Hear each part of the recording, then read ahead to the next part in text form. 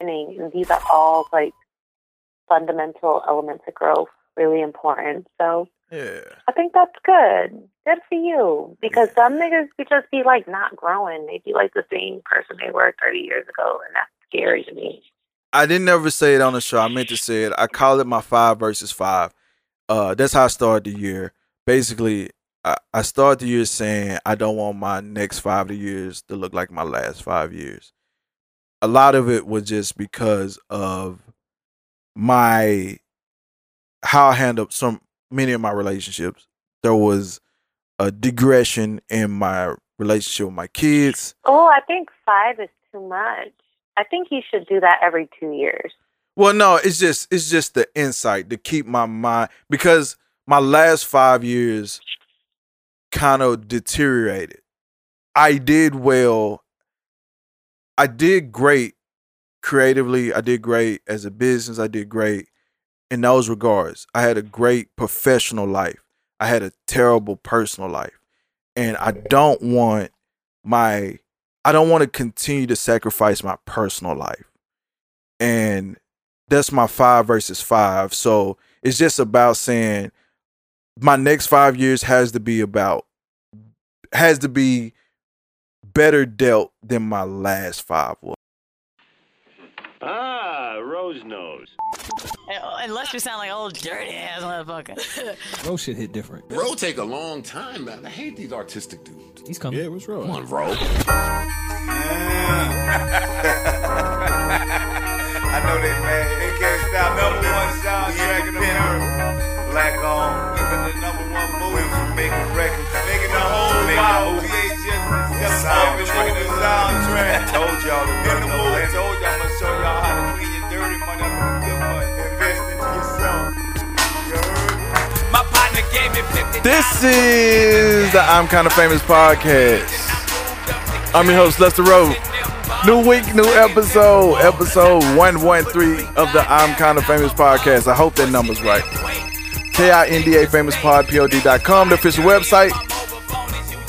Or Ro is Famous on Twitter and Instagram. Arrowfilms.com, the official website. Go over there to get those clean ass people collected t-shirts. I think we're gonna do the hoodie thing. We got the bandanas now. What else? And those jogging shorts. I gotta get rid of those at some point. So figure out how to get those. I got a new website coming real soon. Or one that's dedicated to like merch. I'm gonna try that out. If that don't work, I don't know. But that's the goal. Is to get a whole merch page, and then we're gonna sell some of this artwork too, so you can get a piece of that. But that's it. So this week we have friend of the show. I've always wanted to say that. Friend of the show from the Zio and Rome podcast. Rome. Yo. What's up? We got Rome. Look, we doing some like what they call that shit. Time traveling. Rome is in the future. So am I? Yeah, technically. Yeah, you're right. You know what I mean? Like you can telling me how it's about to be. I'm gonna tell you what it how was. To what? So you telling me that's how, right. Yeah, there you go. That's true. Now, see, I'm so busy living in the future that I'm not in the right now. You know what I'm saying? It be like that. Now, Rome, and we gonna get to this later. But Rome of the Zio and Rome podcast has this exquisite, titillating, thrilling story about a cross-country journey with all kind of hijinks and things that I thought I would never hear a person want to do. Oh my God. That's what we doing. Things best explored through a Lifetime movie series. For sure. Possibly even written by one Tyler Perry when he's not wearing a dress. These are facts. Things like this. So we're going to get to that point. Because I see, today I hit Rome up. I said, Rome, I need Jerome.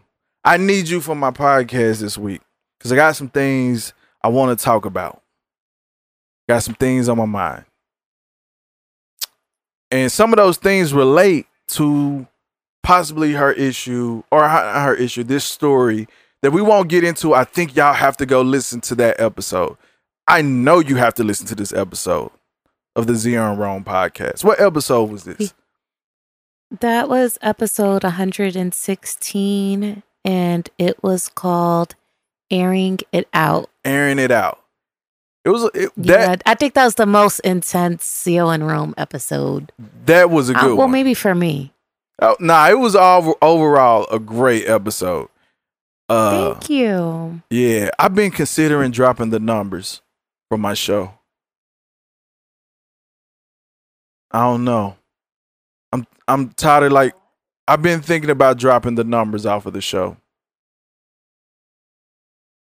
Yeah, just going with straight titles.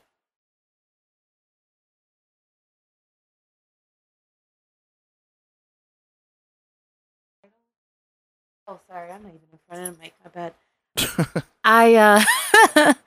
I heard that it's better not to number them, which is why we stopped putting the numbers in the titles, because you're developing so much content and you want people to just kind of jump in whenever and not get so tied up in the sequence of things. So we kind of took that advice, but then Apple Podcasts started numbering podcasts after we stopped numbering them. So yeah, I just decided that I just one, the numbers get a little cumbersome at some point, and then it's not like we're new now. You know, it's impressive when it's like, oh shit, he got 50-something episodes, but now it's like, all right, man, we just here to talk. Now you just get sick of counting. It's like, we get it. You've been doing this. This is what you do. Right, yeah. It's like when you turn on a TV show, when you turn on Law and Order SVU, you don't need to know it's episode 1053. You just know it's Law and Order SVU, and you like the show, and you're going to keep watching it. That's it. That's it. And then I just think people can just go pick a show at random that they want to listen to. Right. So. Yeah, I feel you, yeah. Now, I want to hit some of these current things real quick, and then we'll get into what I really want to get into it with you about. All right, let's do it, man. So, now I haven't heard the most recent Zion Rome podcast episode, so I don't know if you've already talked about any of this yet. But what do you think about this Dwayne Wade? Or do you know about the Dwayne Wade clapback, if you will, about his son, people going at his son on their Thanksgiving photo? Yeah, so for those of you who aren't aware, there was a Thanksgiving photo with Gabrielle Union, Dwayne Wade, and some kids or whatever. And there was like a kid in the photo, I'm going to say between the ages of 12 and 14, with a full set of acrylic nails. A little crop top shirt kind of, and the internet went wild as usual. You know how the internet is. It's crazy. Anyway, and I didn't see his clapback myself, but I did hear about it. And you know, when we discussed this on my show, at the end of the day, my thought is that it's none of my fucking business. What they do with their parenting and what's going on in their household. I'm not a parent, so I really just try to watch my place. And my thing is like him allowing his kid to have acrylic nails, I don't feel is causing anybody any harm. So my thing is like, regardless of my personal beliefs, my spiritual beliefs and all that, I just feel like it's none of my business. And I try to watch myself because I feel like what a lot of people don't understand is when they just start vocalizing their opinions about what's going on in someone else's household, it shows a lot. It reveals a lot about their own character, and whether I agree with it or not, it just comes off very unattractive, and it's very telling. You know what I mean? Right. I think that we all have things when it comes to our decisions, parenting, whatever the case is, that other people aren't going to agree with. So my thing is that I think we need to just fall back and mind our fucking business. It's 2019 and there's other shit to be worrying about. Like, let that kid live his life, you know, and just chill. Like, that's my whole view on it. So Dwayne I Wade, think Dwayne Wade's response to this was to the people commenting negatively towards the family photo of his son wearing a crop top and with nails. Says, I've seen some post Thanksgiving hate on social about my family photo. Stupidity is a part of the world we live in, so I get it. But here's the thing. I've been chosen to lead my family, not y'all. So we will continue to be us and support each other with pride, love, and a smile. I mean, who can be mad at that, bro? And then as it relates to homosexuality and stuff like that, because we're associating the way that this person is choosing to dress and express themselves and we're putting that in alignment with sexual orientation, which we should be careful with sometimes, right?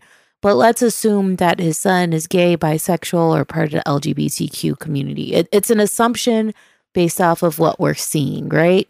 Right. And I feel like even if he is, my thing is that I feel like the fact that this child feels comfortable being himself or expressing himself in front of his family and his father is a big win versus having to feel that anxiety of hiding who he is and how he wants to express himself. And again, I don't know. I don't want to be like, oh, that deserves a standing ovation, but I'm glad to know that this child doesn't feel the need to hide who he is around his dad or his family. So I got a friend who is a strong advocate for the LGBT community, probably because she's a lesbian. But we was having a conversation about this, and I personally feel, I don't know how I feel about the possibility of my son or daughter, you know, doing the whatever we classify this as. I would like to believe if it comes up, it's a conversation we deal with, we talk about it, and I won't be like if it's my son, it's still my son at the end of the day. I don't feel like I would be one to be like, hell nah, you can't do that shit. If he's expressing himself this way and it seems genuine and authentic, I kind of have to figure out how to navigate it. Because just as much as I don't think anyone really says this enough, but and I could be dead wrong, but I feel like this LGBT, all the extra letters that come after that, is so new for the people on the outside of the community as much as it is for the people on the inside of the community. And while we're still both trying to navigate what something means, I don't know if I necessarily would be like, oh, my son feels like he's a woman, so let me just start to acquiesce to that. I think we have to have some sort of conversation to figure out, okay, do you understand what you're saying, first of all? And how did we get here? Because I need to know as well. I agree that an exploratory conversation needs to be had, like how intense is that desire to wear the nails? Like, are you doing it because you saw someone else do it? Are you doing it because there's something like, I just feel like as a parent, if you have a good relationship with your child, there would have been other indicators leading up to wanting to get the nails done. Because, you know, like, was your kid playing with Barbies, you know, when they were 3 years old? You know, little things like that. Like, there would have been other signs leading up to that point. But I do believe, again, if your child makes the request to do something like this, your son specifically to get his nails done like this, using that as an opportunity to have a conversation to get to know and understand what's going on in your child's mind, I think is really important. Now, my thing is, like, we're talking about nails, right? So even if it's just a phase, that's something that once the phase is over, it's, you know, it's not like getting the nails done is a permanent thing. would I pay for my 16-year-old son to get breast implants because he's going through a gender identity situation? No, I'm not going to do that, because the last thing I would want is my kid at 23 years old being like, yo, I shouldn't have done that.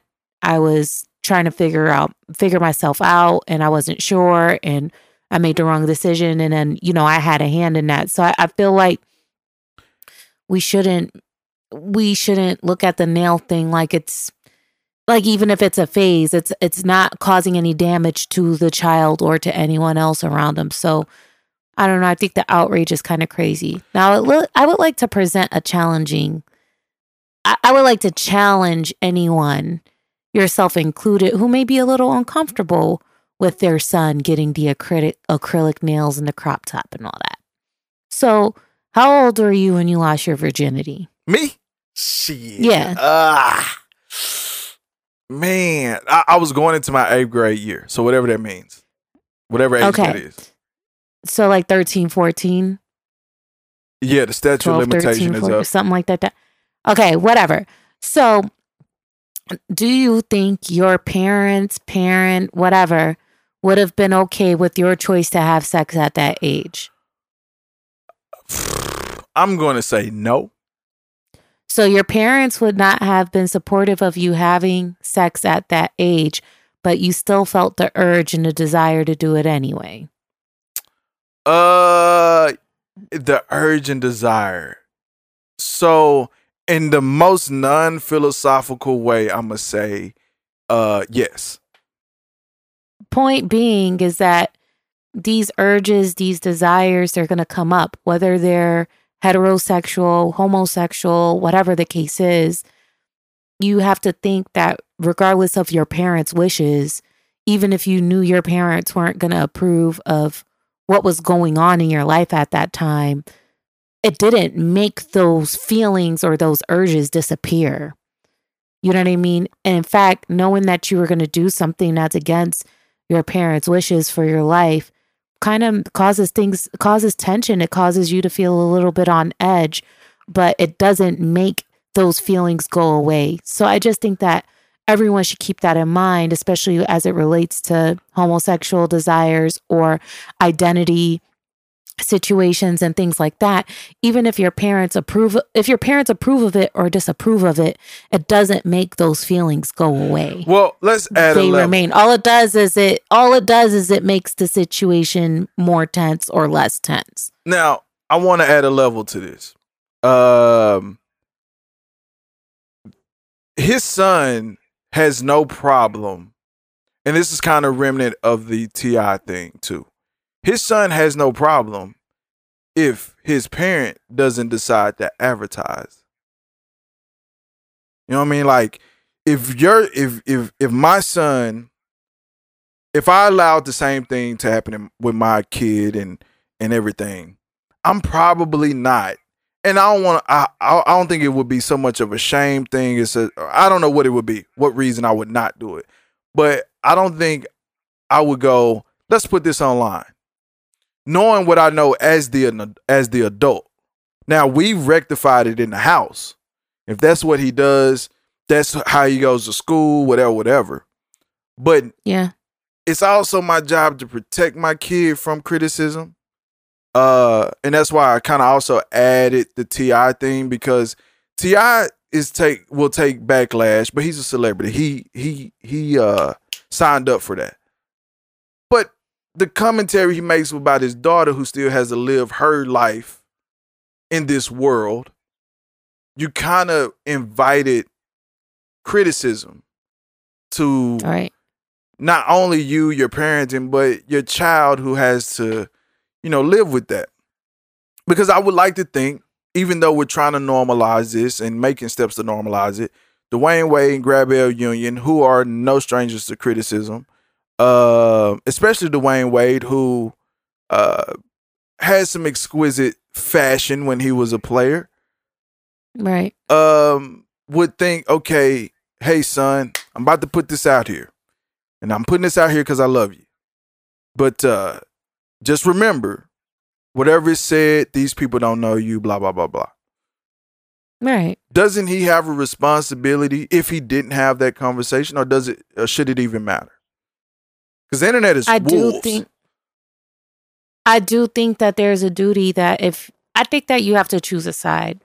When you choose the side to fully support your child in this decision, I think you have to be like, now, sweetheart, while I understand and while I support you, not everyone's going to be as supportive. And I just want you to be mentally prepared for that. There's some cruel people in this world.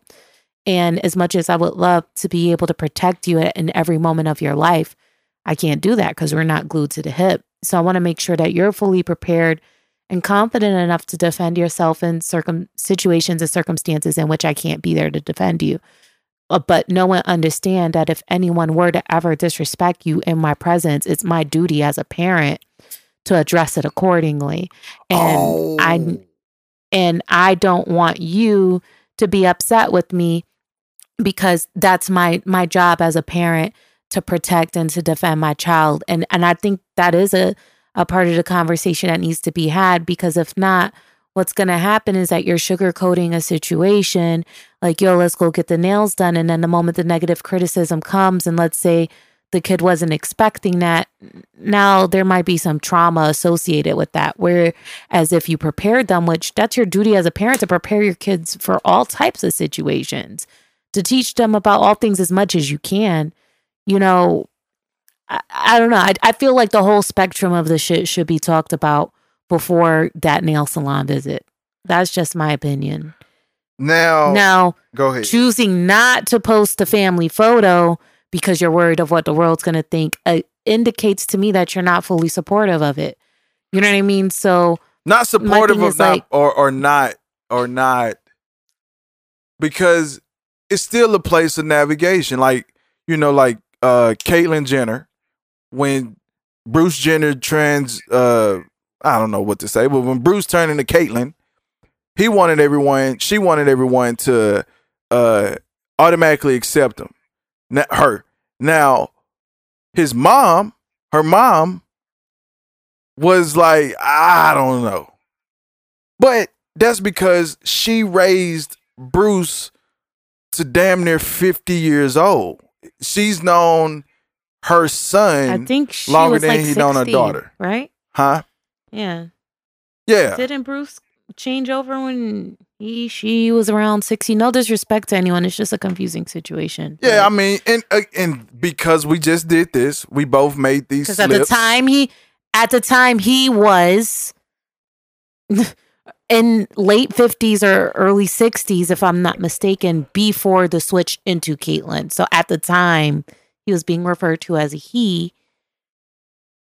And then he became a she, like at 60 years old. Like, that would be difficult for me, especially considering that this person's been married, has children, you know. But I think it would be difficult across the board. A huge adjustment.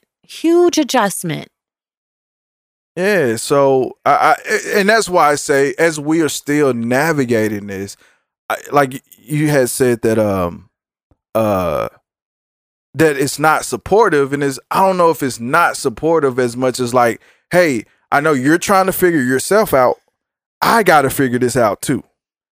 It's different though, because I mean, how is it that your son's going to the nail salon and getting his nails done without parent involvement? Yeah, I mean, that's a lot different than the 60-year-old deciding, hey, you know what? It's time for me to live as my true self and become Caitlyn. That's different, because you don't really need to consult with your parents to facilitate, you know, the breast implant surgery. Like you don't really have to consult with your parents to make the moves, you know, associated with the transition. But when someone's a child and they're turning to their parent for that support and all that, it's kind of like it's different. It's different. The parent has to be more involved in that situation in order to make shit happen. Well, speaking of transition, this is my segue. So because you mentioned something about someone disrespecting in public. Now, my friend, we was talking about the word nigger. I forgot I forgot in reference to what. It was something that happened.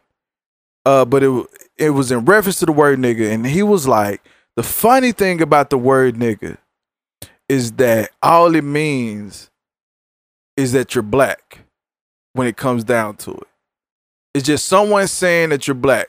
And me and him have this thing of like, you know, I'm more offended if someone comes to me and calls me a moon cricket or calls me something that's like crazy racist. Like, you got creative to get racist. And that means, like, to me, that would burn me even more. It may be funny too, depending on how creative it is. But nigga was like black. And I said, yeah, but it's still disrespectful because you know what comes with that. So he made the example is if he was with his daughter at the store or something, and someone walked by and said, look at that little nigger baby. That he would go, all right, let's get the fuck out of here. And I was thinking, I feel like you have to address that person for saying that. Because he looks at it like, well, all he's saying is my kid is black. So yeah, he's saying your kid is black, but disrespectfully. And he said that's how we give it power, is by letting people do that and then addressing it with so much venom and anger as our response back to them. What would you do? What would Rome do? What would I do if someone referred to my child that way? Didn't say it directly to you, but was within earshot.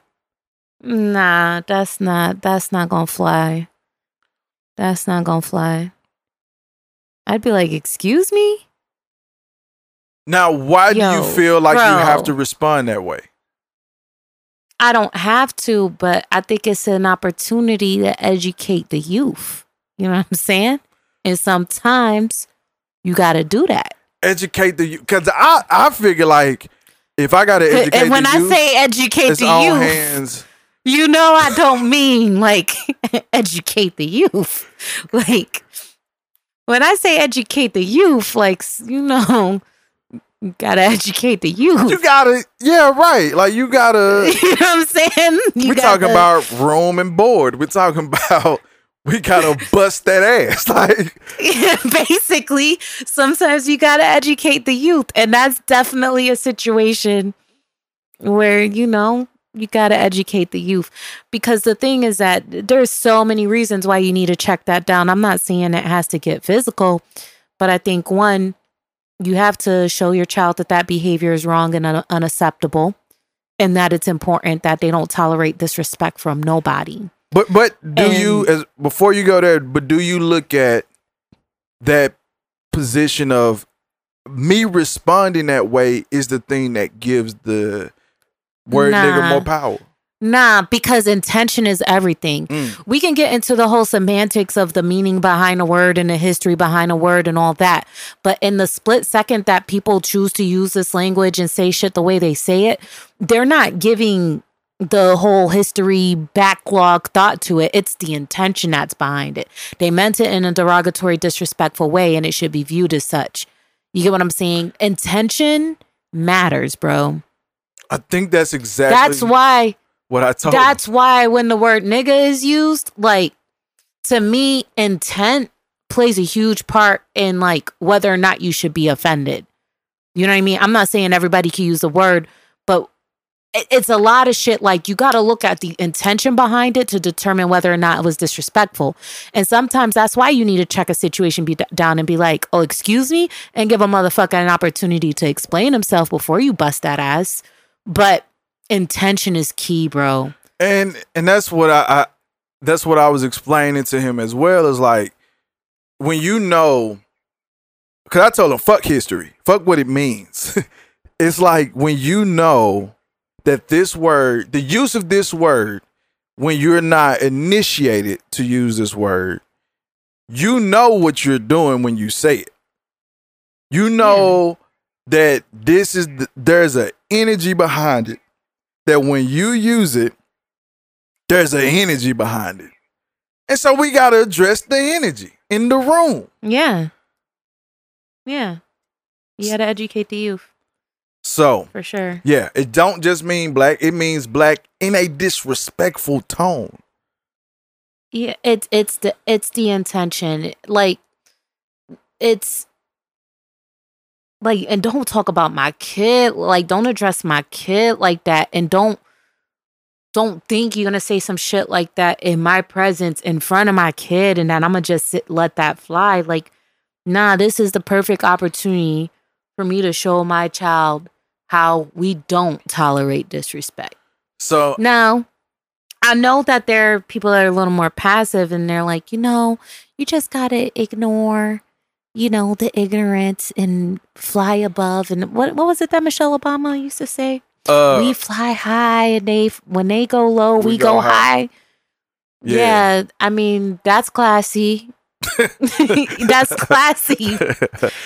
But you the first lady. The second lady gonna bust that ass. Yo, that ass.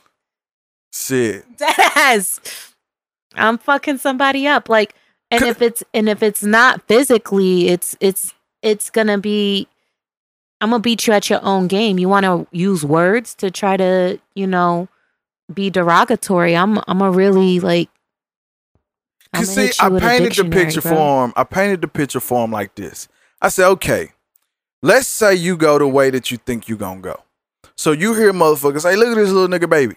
And then you look at him a certain way. You don't say nothing. You just like, I'm gonna go about my way. Cause he was like, I might give him a look or something. I said, all right, so you look at him. Then he look at you and say, what the fuck are you looking at? What's your next step? Cause what the fuck are you looking at is inviting a lesson. It's inviting more. Why are you even looking at my kid? Why are you even looking at my kid? And that's when you break this whole scenario down, it's wrong on so many levels. And I told him the moment you look at him and he says something, 0 to 100, it's already escalated. There's no way to walk away from this. So you might as well address the first statement. Because now he feeling strong because he done said some shit about your kid and you ain't do nothing but look at him. You gotta bust his ass. We don't go high. We high kick a motherfucker. Yeah, I like that. Speaking of, damn, I got some good ass segues because it's just leading me to this next thing. But first, have you listened to the Griselda album? I'm sorry? Have you listened to the Griselda album? Kinda. Oh, no. And I'm gonna tell you why not. Because circles are getting too small for me, bruh. Like, it's circles are getting too small for one. Two, like, after I just went through like this really intense situation, which we might touch on, and this gangsta music takes me to a place that I don't want to go. So as of late, I've been trying to refrain from all things gangsta so I can try to lead a regular life. Man, yeah. But I hear great things. Like, those are my guys, so, It's not, in my opinion, and I think because I listen to a lot of Griselda, that I feel like it's not the strongest, but it's good. I mean, everybody, you could tell that all the money is in-house on this one. Like, they ain't go far to get this one done. But it's a good one. I like it. Yeah, shout out to the guys. I'm really proud of them. For those of you listening, these are some guys from Buffalo, which is my hometown, Buffalo, New York. And, I'm pretty cool, one of the guys mainly, but, we know each other. All of me, Conway, Homeboy, Westside Gun, know of each other. But, it's a good I don't know. It's like I'm the type of person, like, you start listening to certain types of music and that shit gets in your heart and it becomes a dangerous situation. I agree. And I just feel like with that music, it takes me to a place I really don't want to go. But yeah, I wish them the best of success, man. Yeah, really good album. I hope I just like what's going there. I like independence feeling stuff now. I like stuff that feel very like independent, like Griselda. Now, here's my question. Yeah. My question is like, how do guys that don't really live this street life, that never sold drugs, that never done any of this shit, like, I don't understand how they find pure enjoyment out of this music if they can't relate firsthand. That's the shit that's mind-boggling to me, because I've been to their shows, and like, you be looking at people in the audience, you could tell they never pushed weight in their whole life, and especially the way Benny raps about it, like with certain details. I'm just like, yo, y'all act like this is so relatable. Chill. I think 50 Cent. And 50 Cent is on this album. He got a nice little. I've been wanting a 50 Cent and Benny project. Like I hope that happens one day because they remind me of old 50. But 51 said, when I was broke, I rapped like the rich niggas. Now I'm rich, I try to rap like the broke niggas. And I think it's just kind of a thing of like living vicariously through the soundtrack. So it's like watching a movie. You could love Scarface, but never, get the yayo. Yeah, because I think, especially the way Benny raps about it, it makes a motherfucker feel like, shit, I'm about to get in this kitchen, get this ire going. I'm gonna put the water over here. Like, it make you feel like you can relate, because there's a stigma to poppy music. It's a stigma to like, oh, you listen to Drake, that's this, or oh, you listen to auto-tune, that's that. And I think there's a place for getting back to that rugged thing. But as well, I think New York been wanting this. Like, New York or East Coast have been wanting a return to the sound that made them some boom different. bap. It's very reminiscent of like Wu-Tang Clan, Mobb Deep. Mobb Deep. It's such a nice blend of like old classic gangsta boom bap type shit, and I feel like there's been a big gap. Like, we haven't seen that in a while. I think that I'm 33, so if I ever want to feel for that, like, I'm listening to old shit. I'm listening to the Locks. I'm listening to Mobb Deep. I'm listening to old Nas, old Jay, old Pun, shit like that. But now it's like, wow, this is fresh shit. We don't have to tune into some old shit to get that vibe, and it feels pretty dope. And it's a lot of cats doing it. I'm enjoying it because I've been like, I love gangster. Well, I won't say I love gangster music, but that drug dealer music, it's always feels like a soundtrack. So from what Griselda and what them are doing, and there's another group, Opioid Era, that I'm listening to, and Pusha T, and fucking Jada Kiss, and Chic and all that shit. It's like, oh, they still making that music that feels like an era. Yeah, that's true. That's true, but I don't know. There's something gritty about what they do. And when I listen to them, like Conway, especially, like, I'm not shitting on West Side Gun. He's done great things, but I don't connect with him as much. It's the voice. But like, when I listen to Benny and when I listen to Conway, I feel like they rap like they don't give a fuck if niggas fuck with them or not. Like, yeah. I think it's like West Side, they're not putting on. It doesn't seem like they're putting on a show. They're just letting you know what's up, and it has that organic, authentic vibe to it. Yeah, for sure. I mean, it feel like you're getting more of a purist rap. It doesn't feel like they're trying to sell records. Yeah, definitely not. Definitely not.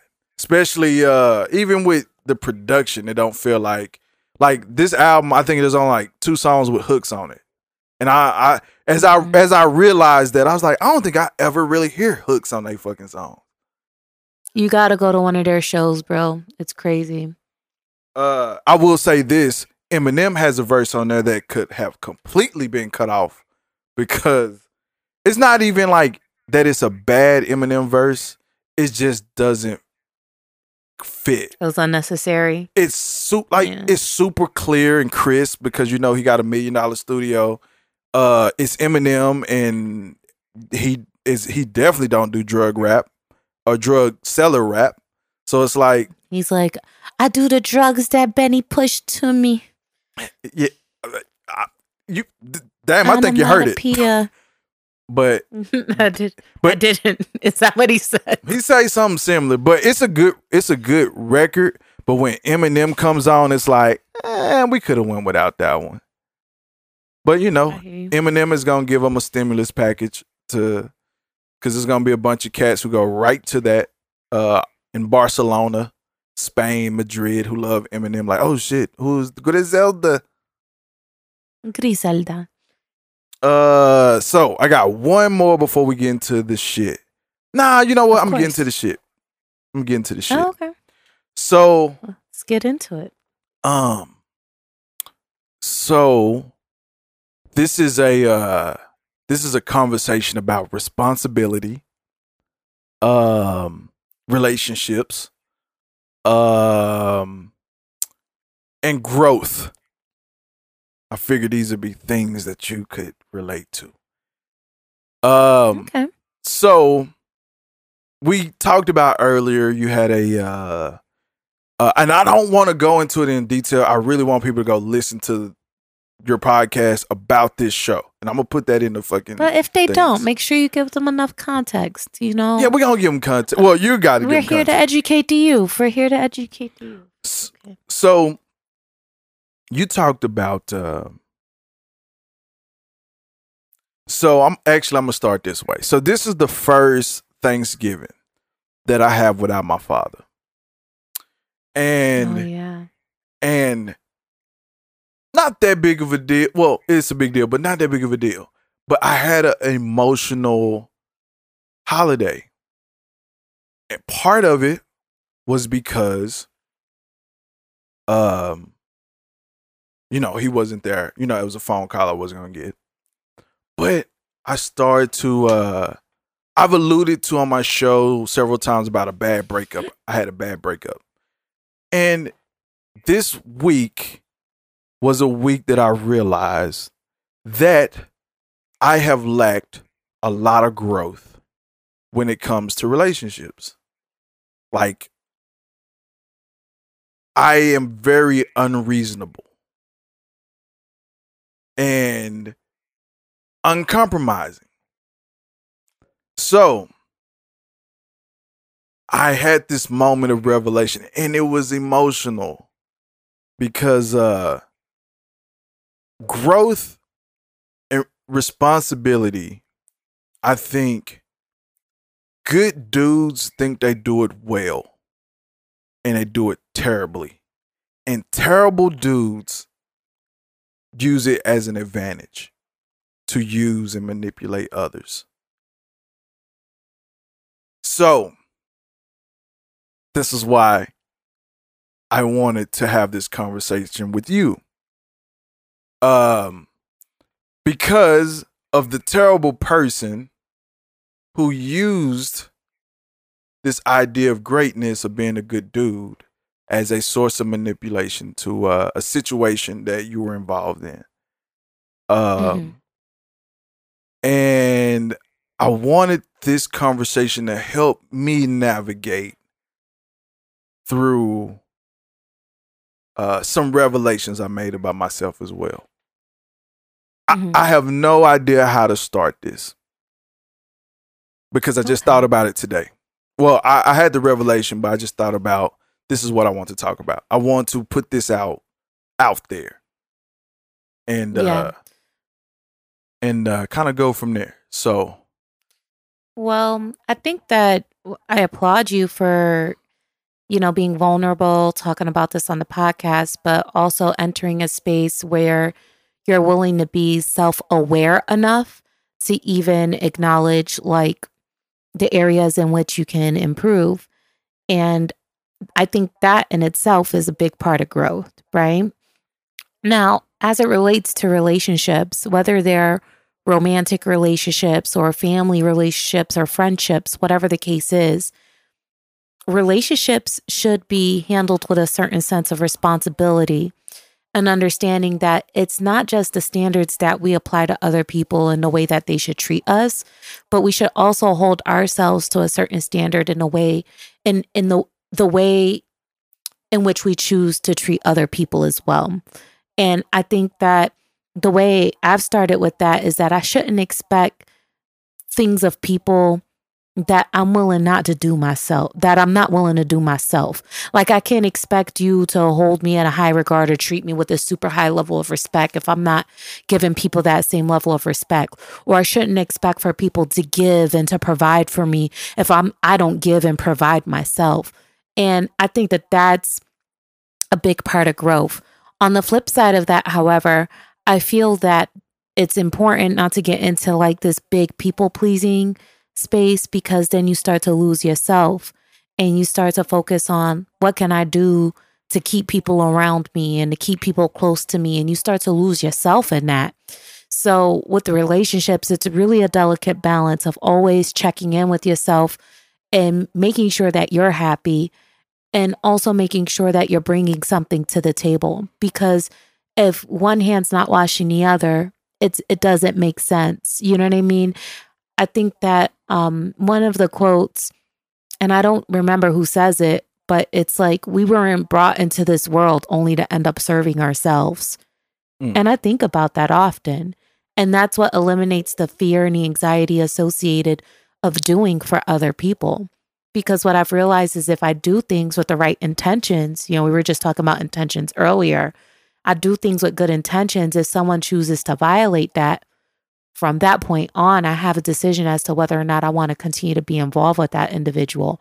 And I'm not afraid to make the decisions that are going to suit me the best. Like if you violate my trust, if you're mad disrespectful, if you do something that's off-putting, I have no problem pulling the trigger and being like, yo, this ain't working out. You know what I mean? But a lot of people, they're so afraid of being lonely that they'll tolerate disrespect for a really long time because they're not willing to be by themselves. So, relationships require a lot of mitigation, check-ins, making sure that you're happy, making sure that you're holding yourself accountable, and with each check-in, not being afraid to make decisions that make sense in managing said relationship, being in tune with your feelings and your emotions, and also being open to feedback from others so that you can be the best friend, the best partner, the best spouse. If all you want to do is dictate and put out there what you want, but you're not open to hearing, or you're not even asking, like sometimes in romantic relationships or in friendships, I want to know if I'm being a good friend or if I'm being a good partner, and be like, you know what? We've been kind of coasting lately, but I just want to make sure, like, are we good? Like, is there something that I could be doing better? I just feel like being interested and wanting to know if you're being a good friend or a good partner is important. And I think the moment you start to take pride in what you bring to the table and how well you're doing and treating other people, that it opens up a lot of doors and a lot of possibilities in your own life. But at the same time, make sure people ain't walking all over you either, See, you gave me too much to fucking unpack, because I was like, all right, that's going to be a segue into you saying about what happened with your situation. And then you said something that's like, okay, I need to address that. So I'm going to do the address that part. Sorry, that was like a super long rant. So I am going to address a part of what you said. Well, we gonna dance around, because now it's just a conversation. So it's a conversation that people get to hear. So for me, I realized as magnificent of a motherfucker that I am, talented, all this shit that come with me, I'm a good nigga and a bad boyfriend. I am terrible at relationships. One thing that she would say to me, if I wanted something, that I would make the effort to do it. And I don't know how much I believe that, in the sense that it's hard for someone to do something that they don't know how to do. They have no practice in, for one, but they don't know how to do. Their examples of success look a certain way. You mimic those examples and you apply your own drip to it. But in no way do you really know that you're wrong. I felt like, because I'm not an physically abusive person, I'm not verbally abusive, that shit, how much could you really complain about? When I can help advise you on shit, I can help this, I can do that, and I am actively doing these things, how could you really view this as a net negative? And on a regular basis, not a regular basis, somewhat regular basis, I mean, she would say, I want to do this, I want to do that. And it's like, when you met me, I was at this certain level. And when we met, I was trying to get where I'm at right, or in these places that I'm at right now. I was looking for work. Man, I wish somebody would do a project with me or something. Like, come on. Like, I just got to get that moment, and I need to get, if I had the funding, I could do this and do that. And over time, dope shit started happening. So my time became, as you told me, as Fabulous said, time is valuable, because that's whatever Fabulous said. But my time, I think we were talking about that before the show. Yeah. But my time became very valuable. And for me as an artist, a creator of content, it takes time. And it also takes time away because of how much it involved. And so I realized recently that although all these things were good, the short of it is, I thought about being married, and I was like, how could someone marry me? How can I really think that I'm prepared to be married? Because I can have a good relationship, but the thing that kept my good relationship from being a great relationship was me.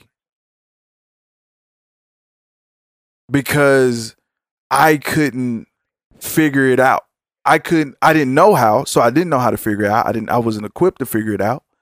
But I just couldn't figure out, because it was like, I want to do it this way. This is what works. This is uncompromising. And this is that. And I'm going to circle this back to my dad, because what I said about, this is the first without him. And then it was emotional, because as I'm navigating through this, I'm realizing I am my father. My dad had a beautiful funeral. A lot of great regards said about him. A lot of great things said about him. And my dad and I had the same name. So I'm sitting in this funeral and I'm listening to people talk about my father, and it felt like they was talking about me. But my dad was always in pain. My dad was always in pain. He was, in ways, a lonely dude. Women were there for the moment. And here I am. Had a great girlfriend. Great. But I was incapable of having a great relationship, because I am basically being my father. And that was a fucking crazy revelation at the most inopportune time of the year. And it made me think about a few things. Going back to your situation. Am I being a manipulative person to these people that I care about by making it about me? Period. I'm done. Your turn. I think a few things. Well, let me kind of go in reverse. like at first you were like, who would want to marry me, right? I think that's what you said. And then followed by that, you said, I'm not prepared to be someone's husband. Those are two totally different things. Yeah. Two totally different things.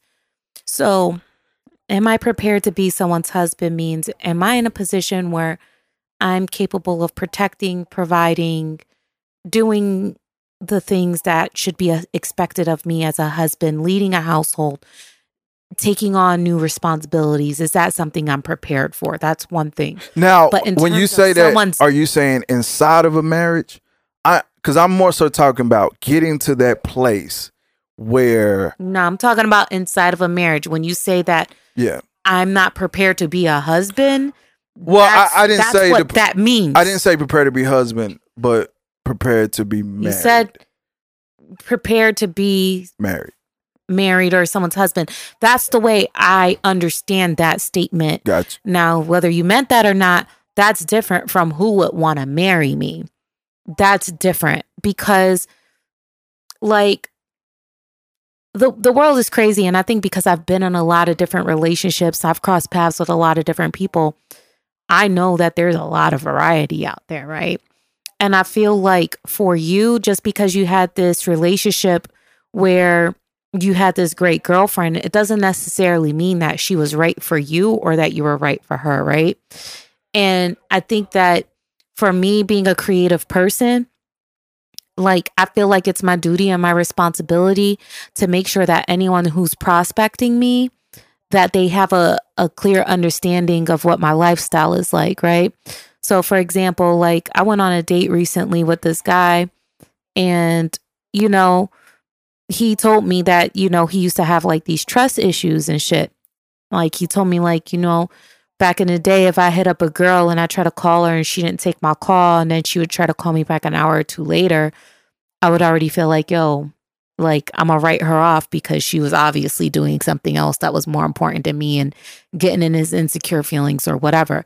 And I feel like as an artist, if you're fucking with somebody that doesn't have that artistic creative passion, it's very difficult for them to relate and understand that when you're focused on a painting, a recording, something else, like, you can't just tap out of that. And like, if someone calls me right now and I'm recording this podcast with you, I cannot take their call.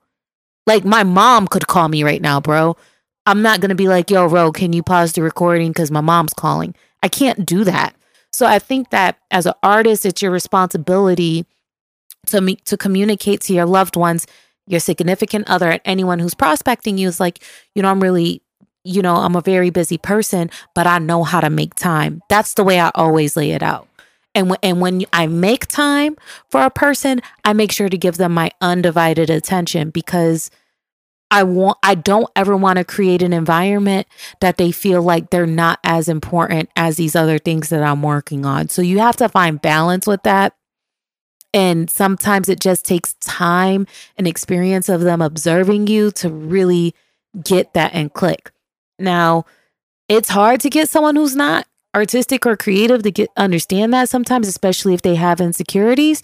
So who knows? Maybe your ideal partner is someone else who has their own artistic passions or endeavors that they're not so pressed about you giving them your time because they got their own shit going on. Well, so for her, like, the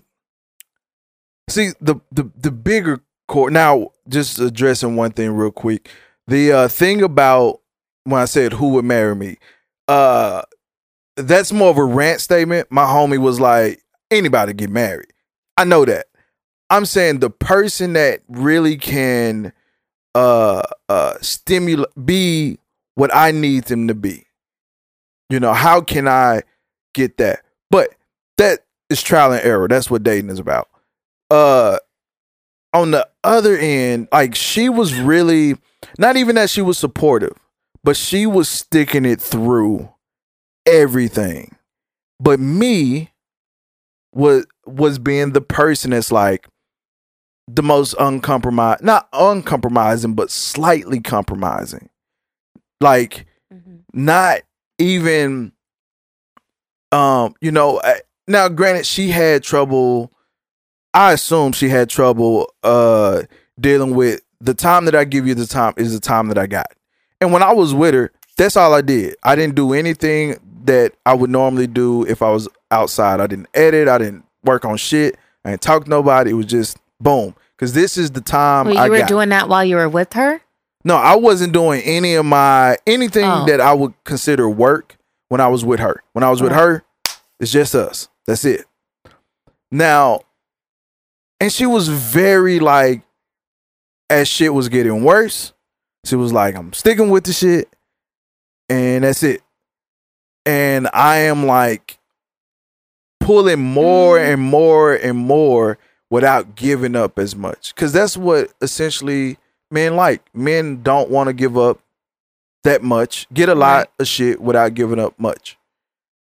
Now, you mentioned earlier when you were like unpacking this that you were like wanting to get gigs and wanting to do this and wanting to do that, right? Yeah. So like, I don't want to assume too much about financial circumstances, but I'm going to be real with you because, you know, I'm a spender, you know what I mean? And I don't mind taking people out to dinner and things like that. Like, I think about it like, if I was a dude out here dating or had a girlfriend and I was always expected to be the one to take care of dinner and buy gifts, this, that, and whatever, like the shit's expensive, bro. And if I'm over here trying to launch a business or develop my craft, this and that, it's very difficult to make those decisions sometimes. Like, yo, this same $200 I could spend on my girl on Valentine's Day, I could use that money to buy myself a new, I don't know, like camera lenses cost way more than that. Like it becomes very difficult to make those decisions. And when you start comparing the expenses of a relationship to the expenses associated with building and developing your craft, it gets really weird and very difficult sometimes. But what I will say is this, is like, if I were a dude, right, and I got a girl and I'm into the art shit, whatever, like, you got to be careful, like, not to forget. Actually, let me reword this. If I was a female who wasn't creative at all and my man is mad creative, I feel like the battle for me is being patient enough to wait for him to make time for me. And then when he does make time for me, to try to make the best of those moments.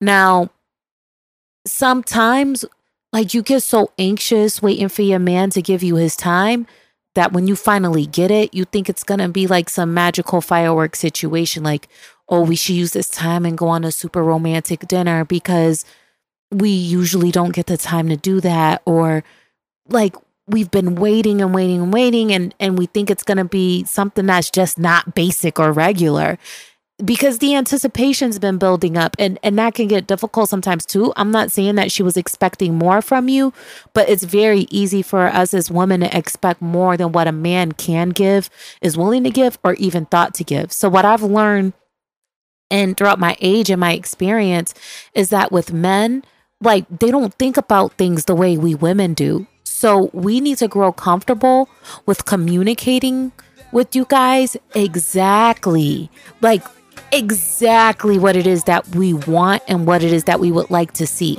Not hint at it, not say it 4 weeks ago and think he's going to remember 4 weeks later. We have to be very specific, like, hey, when are we going to be able to chill again? Oh, I'm going to have some time on Tuesday. Okay, bet. When we get together on Tuesday, I was thinking that we could finally check out this spot. What do you think about that? Like, we have to guide you guys and be very specific with you. And I'm very comfortable at this stage being that way with you guys because I know you guys don't intentionally do shit to look like y'all don't give a fuck about us. It's just y'all be in your own world and y'all don't be thinking about things on the same detailed level that we be thinking about it. You guys aren't mind readers. So I don't know. Does that make any sense to you? Yeah. Like, because we'll sit here and get mad at y'all for not being thoughtful, but like, we women be thinking like, yo, he should know. He should know what I like. You know, he should be thoughtful. He should be just hanging out thinking about, damn, what should I do for my lady on a detail-oriented level? But y'all naturally don't think like that. So we have to grow more comfortable because, yo, like, I've talked about this on the podcast, like, bitches be getting mad at they man because he don't take out the trash or he didn't do something. But then if you just test him and ask him to do it, And he'll probably do it, no questions asked. So once I realized the power of simply asking a man to do something, like, yo, that changes the whole fucking relationship satisfaction. Like, that changes everything because you opened your fucking mouth and told him exactly what you wanted. He was like, oh, yeah, I could do that. Cool. See, Because if not, then Shorty be complaining like, oh, it's the simple things. You don't have to take me to an expensive dinner. It's the quality time. It's the thought that counts. And we be sitting around waiting for y'all to like put together the shit we be dreaming of. But it's like, yo, if you just communicate and let a homie know, if you don't require an expensive dinner, then tell him exactly where you would like to go, when you would like to go.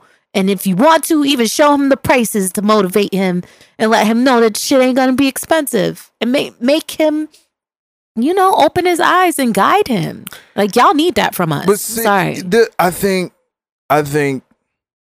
So I'm always cautious of a couple things. I hate friends.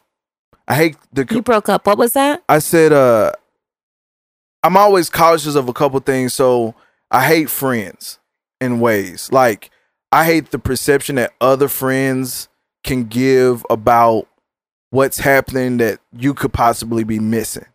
So, like, I don't know how influential, you know, a girl's friends' relationship can be towards how they have perception to what their relationship should be. So, or would be, or whatever. But I hate memes. I hate the internet. I hate Blake Shelton. I hate people who word things perfectly for a photo that you can put on the internet that can be shared, and then that be the narrative to what a relationship should be. Bro, me and my ex-husband were that couple that you hate. Like, not saying specifically, but people looked at us like we were relationship goals, yo. And I never felt the pressure of that because I never set out to be the role model of, you know, young black couple, light skin, you know, whatever. Like, we wasn't trying to be beige rage in these streets, but everybody looked at us like, yo, they are the perfect couple. They out here getting it. They're out here doing it. So when we got divorced, the reaction that we got from people that we didn't even think gave a fuck, like, people were like, man, y'all gave me hope. Y'all are the reason that I wanted to be in a relationship. You were the reason I wanted to be married. But it's like, I know firsthand that it's like, yo, the shit y'all was seeing on social media, like, those things did happen, but there's a lot of things that happen behind the scenes that y'all didn't know about. You get what I'm saying? And look, it's because I've lived on the other side of that, I've realized that what people say is true. Yo, the shit you see on social media is just a fraction, in like a very small snippet in time. You know what I mean?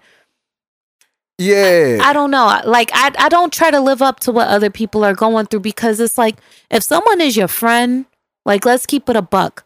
If someone is your friend and all you hear about is the good things in their relationships, trust me, they're not sharing everything with you. Every relationship has its ups and its downs. And who knows? Like, I'm very protective over my relationships. So if me and my man are going through something, like, it's got to be something really, really bad for me to feel the need to vent to my homegirls when we chopping it up. Because if you love your partner enough, you're not going to take every opportunity to drag them through the mud to your friends. You want to protect that.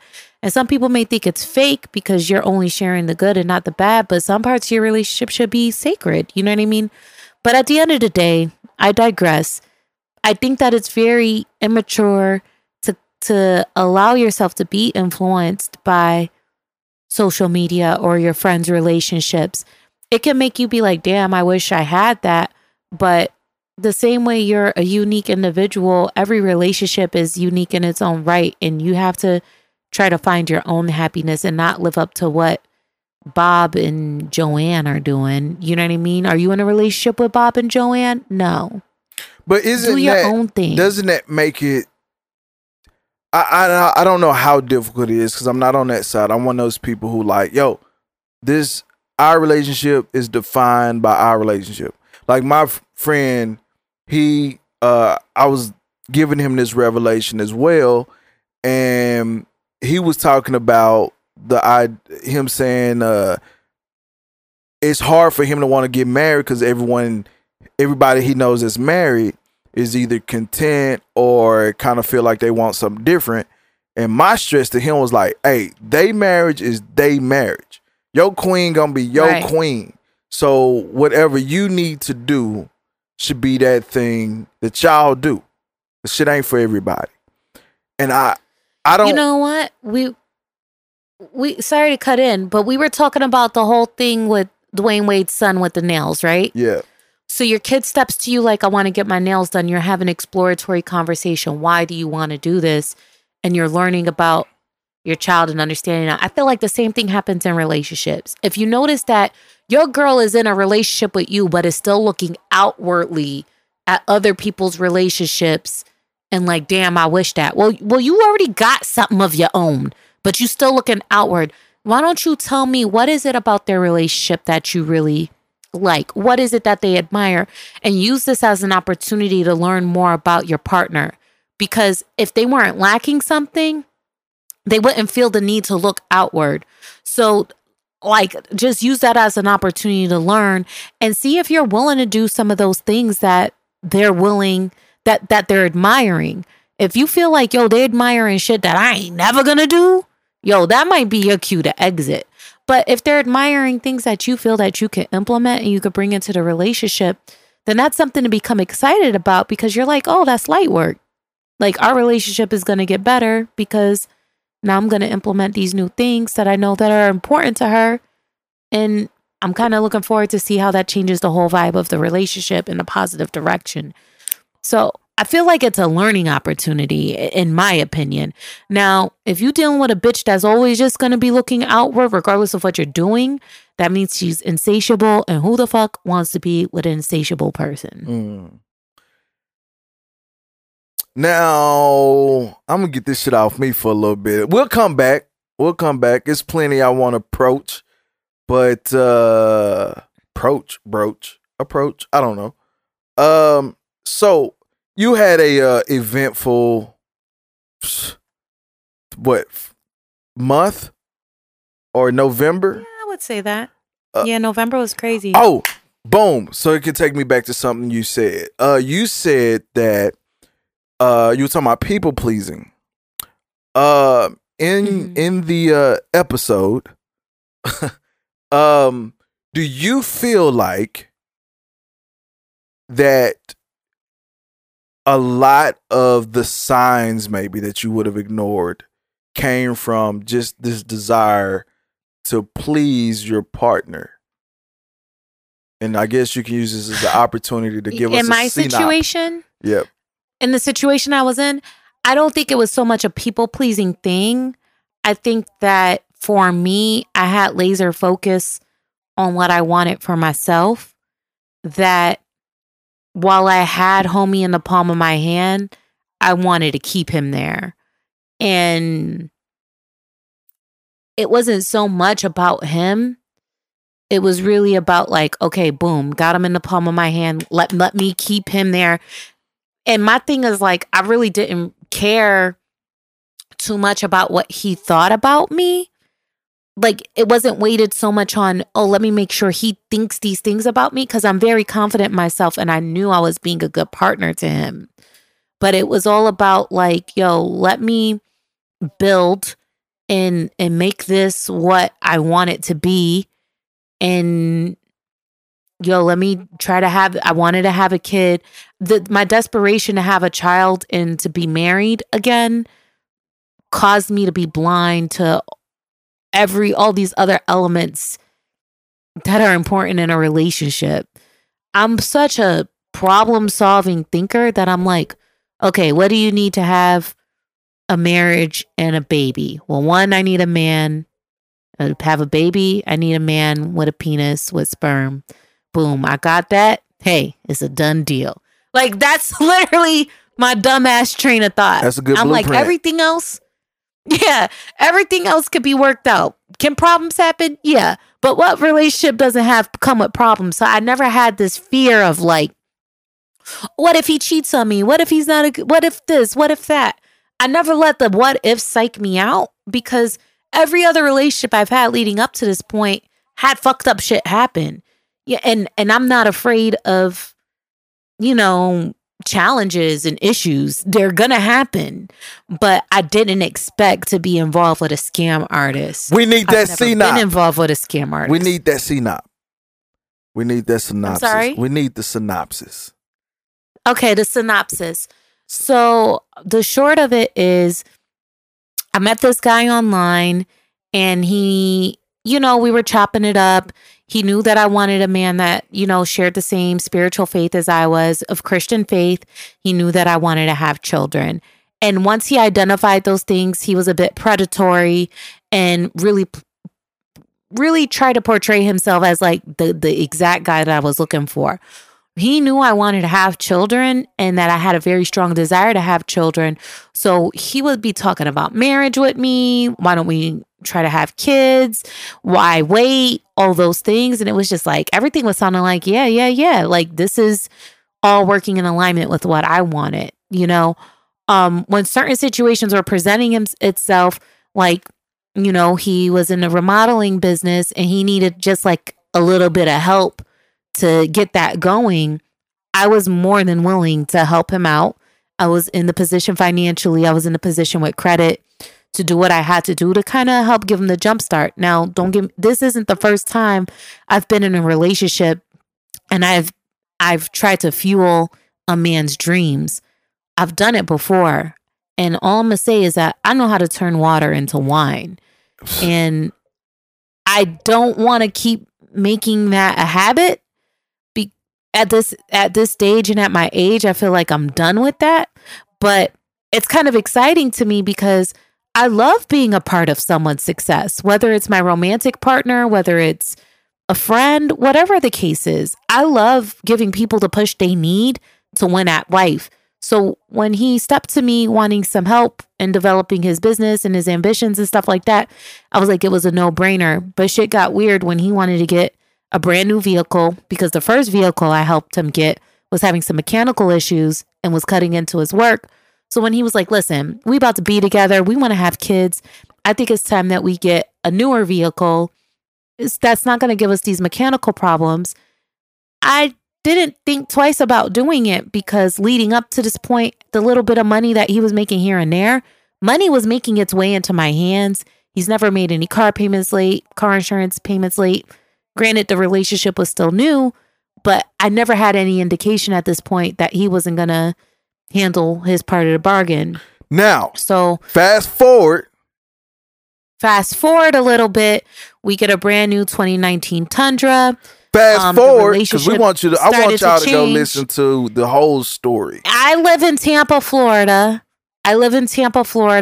And fast forward, homie ended up in a small town of Pocatello, Idaho, without any reasonable explanation to me. And he was gone for several weeks before I decided to, turn Super Saiyan on homie. Meaning she flew out, some shit happened, and they made their way back to Florida. And to hear the rest of this story, you need to go to the Zero and Wrong podcast episode, Airing It Out. I think that's what it's called.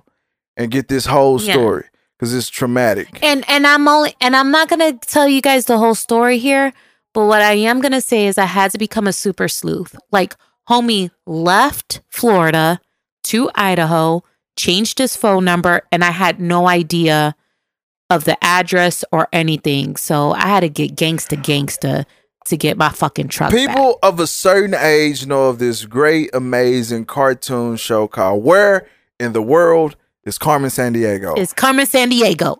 I am Carmen Sandiego. Now, Rome found Carmen Sandiego. She found, on her way to finding Carmen, she found Waldo. Picked him up. Yeah, I found. Went all the way to Tucaloo, Idaho, where the fuck it was at, and found a man's whole home. So I don't know if that's illegal or not, We're not incriminating nothing, but go listen to today's show for that shit.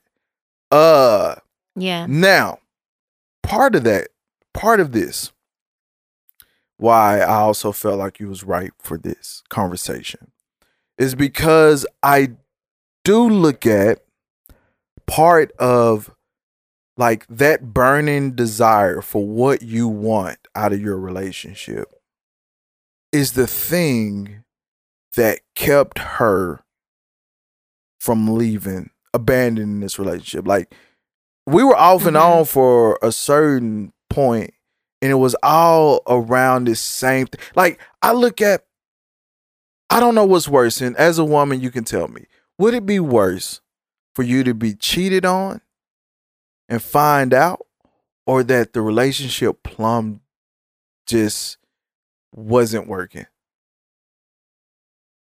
Or that the relationship wasn't working? Yeah. I don't know. Like, my outlook on cheating is a little different than most women. And I think it's because I've been raised around a lot of dudes, right? And I'm not saying that cheating is right, but sometimes niggas be cheating because it was way too easy, way too available, and it was a thing to do. At no point of the equation did they think like, oh, but this is betraying my lady. They're like, yo, this shit's right here, right now. I'm kind of bored, whatever. Why not? You know, and it has the intention was not to hurt your lady, but the action itself was wrong, you know? Is that a character issue? And I do think it's a character issue. I do think it's a character issue on several levels. One, I think it's a character issue not only because you didn't make your girl a priority in your decision making, but I think it's a character issue because I feel like a lot of women are held to the standard, but men should hold themselves to the standard as well. That sharing your body intimately with another human being should take a little more thought. Like, we should have enough self-respect to be like, you know what? Let me really think about this. This isn't just a thing to do. And you men especially, like, how many times have you fucked a chick and then realized she got psycho afterwards and then it turned into a crazy situation? I feel like way too many times that happens, and then men don't think like, yo, I really need to think before I pipe shorty down because I need to fill out if she's going to be a crazy psycho. Well, you know, the way I dropped this dick off, I shouldn't have to fuck for free, honestly. But that is... I just feel like more thought should go into sex, especially if you're in a relationship. You should be like, okay, let me think about this. But sometimes y'all just don't be thinking. Yeah. Honestly, a lot of my desire to not have sex just comes from the Me Too shit. Like, I try because I got a lot of shit to lose. And like, people always ask me about fucking models, like these chicks I shoot with, and I've never slept with anyone I shot with. And a lot of it just because I ain't trying to be that dude. I ain't trying to be the one that, like, because guy that fucks the models. Well, not even the guy that fucked the model that felt like I'm holding they shit hostage because I fucked them. You know what I mean? Like, yeah. Or anything in the realm that is acting as if I'm using sex as the payment. So yeah, and you don't want to be the photographer that has sex with his models, like you. Well, hold on. Your business, word of mouth is part of the business. And you don't want sex and photography to get, you know. And honestly, that is part of it. Is like I had an incident. I don't know. I'm sure I talked about it on the show, but this chick I shot with, basically tried to get me murdered, and the guy is a whole big thing. Like, she was in part of a triangle of relationship that I happened to get injected in because I knew everybody involved in this, and I didn't know I did. But she tried to get me murdered, and yeah, it was a real thing. Tried to get me killed because the dude was crazy and he was trying to protect his lies, and then she started lying about our shoot, And I'm like, and then she was like, I tried to shoot my shot and I tried to do this, I tried to do that. And I'm like, first of all, you was naked, but I wasn't trying to fuck you. Now, I wasn't trying to hit the chick because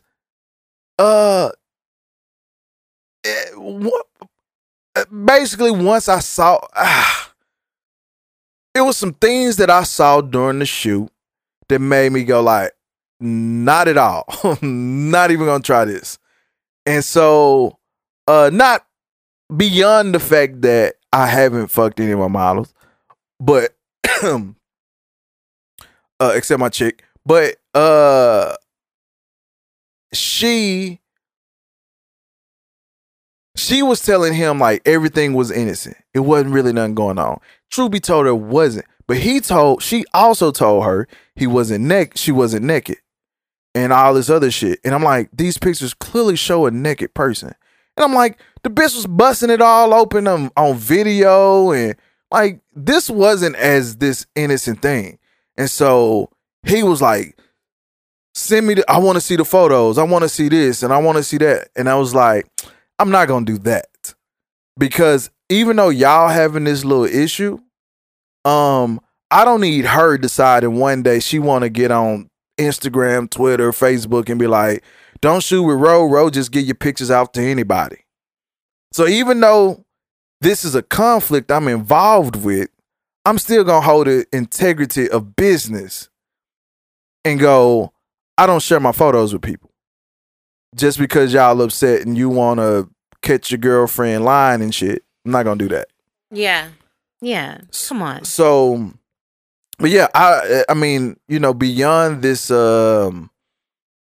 being more thoughtful and having this crazy chick that I put this pipe down in, most of it is just, I'm just not trying to lose what I built because of a allegation. Which is unfortunate because it makes now y'all talked about this before. It's like the Me Too shit does have niggas kind of scared to escalate. Yo, I got a phone call this morning from somebody, right? And homie was like telling me how he was kind of confused because this shorty was kind of, what it came down to, what I feel it came down to is that shorty was trying to play hard to get with him. Like she obviously wanted him sexually, but it seemed like she only wanted him sexually if he was going to court her and if he was going to chase her. So I was like, you know, in 2019, and moving forward, I feel like as women, we have to look at our men, right? The brotherhood of our men, right? And be like, yo, this hard to get shit, like, we can't play that game anymore. Because if homie touches my thigh and I'm like, no, stop. Like that playing coy shit, if he's like, yo, she said no, stop, he's gonna fall back. So if you really out here trying to smash the homie, you gotta make sure that you don't have to be straight up like, yo, homie, I want you to pipe me down. You don't have to say it like that.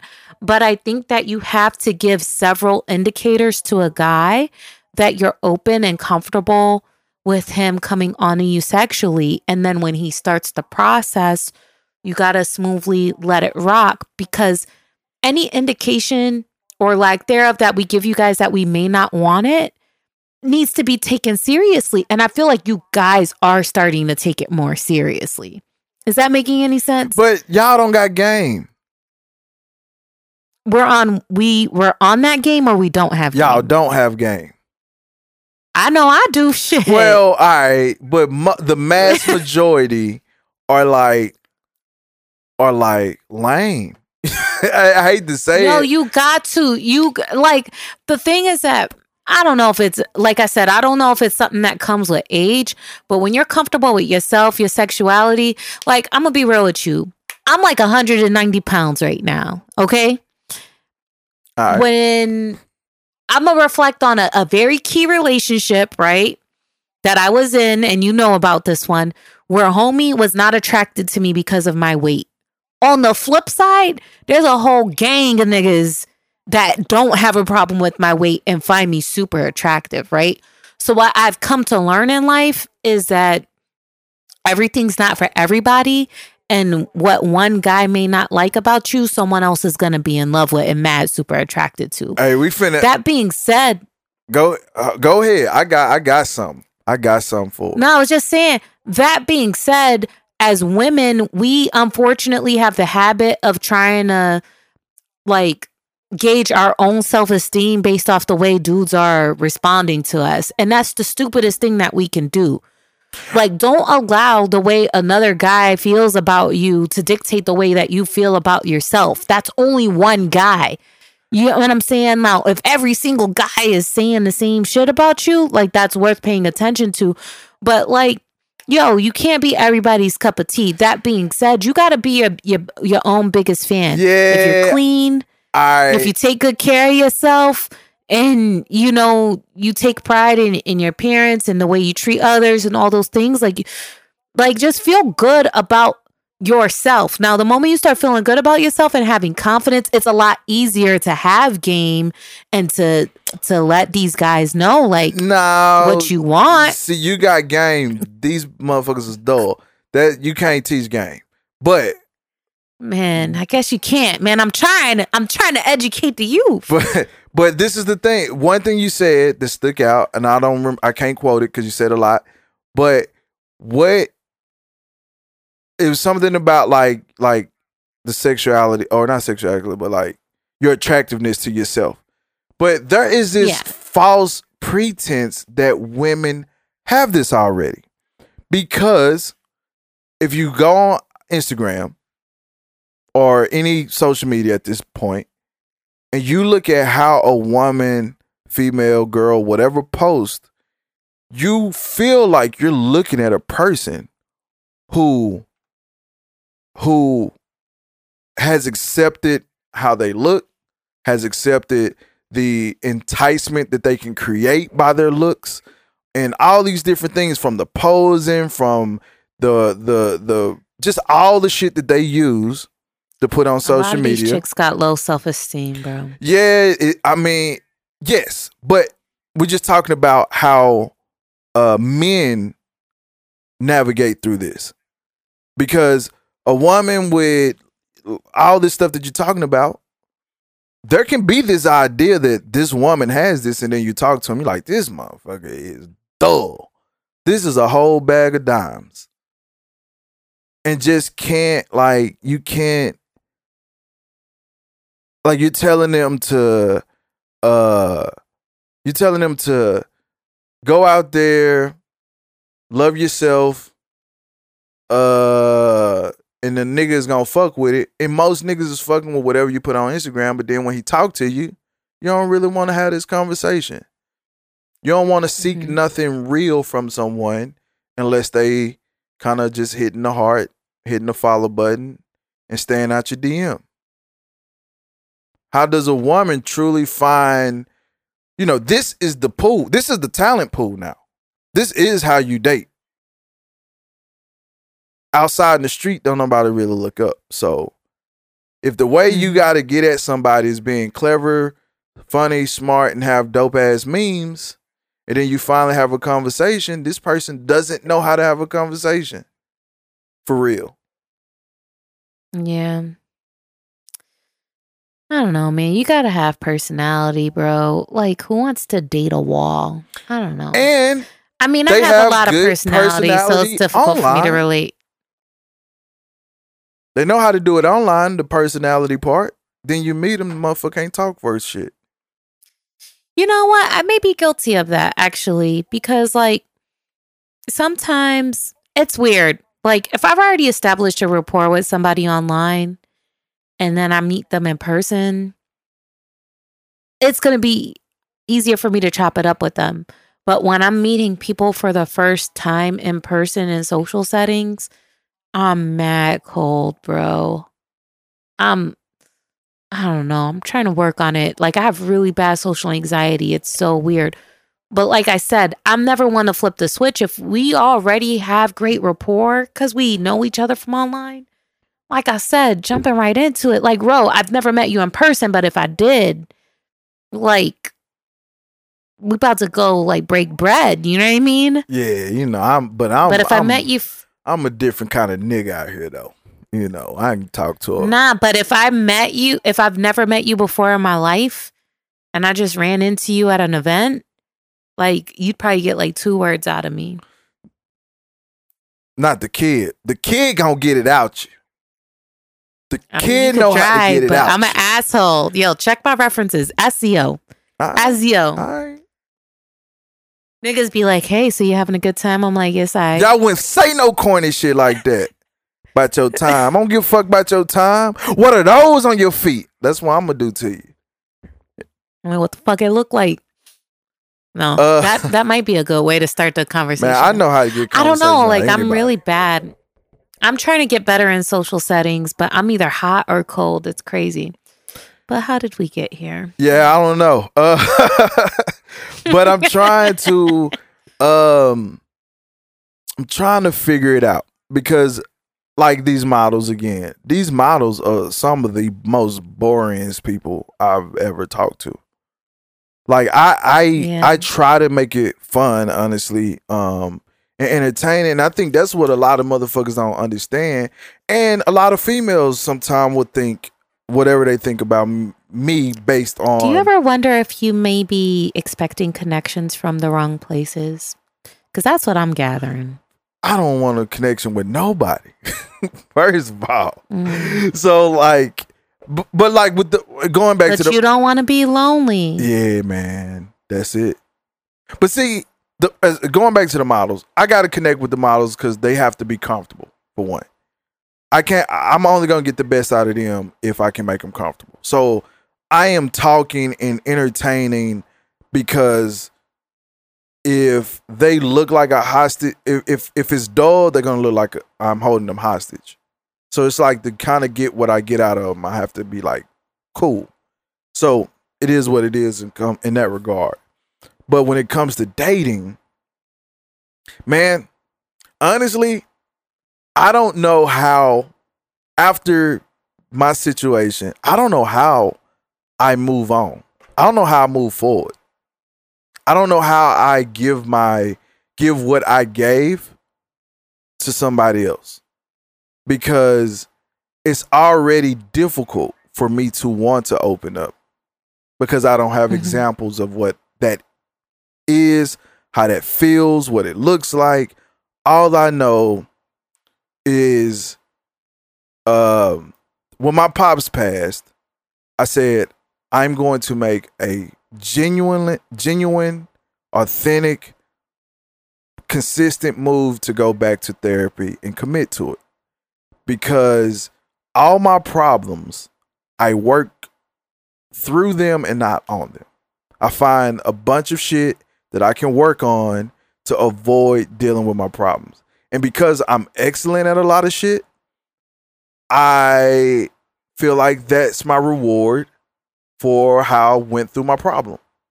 Hey, I did something dope, so my problem doesn't exist anymore, which is not true. I'm not really working on shit. And with how things have ended and how I'm having these different revelations about life and relationships, the things that I do poorly. Right. It's important for me to work on that because I got to work on it because depression doesn't make this easier because those are moments and she was great at dealing with that. But I am not the most open person, the most open book for people. And to get me to a point where I'm just like, I hate that this motherfucker making me feel emotions, but I'm supposed to feel emotions, so I'm okay with that. Right. I don't want to do that again.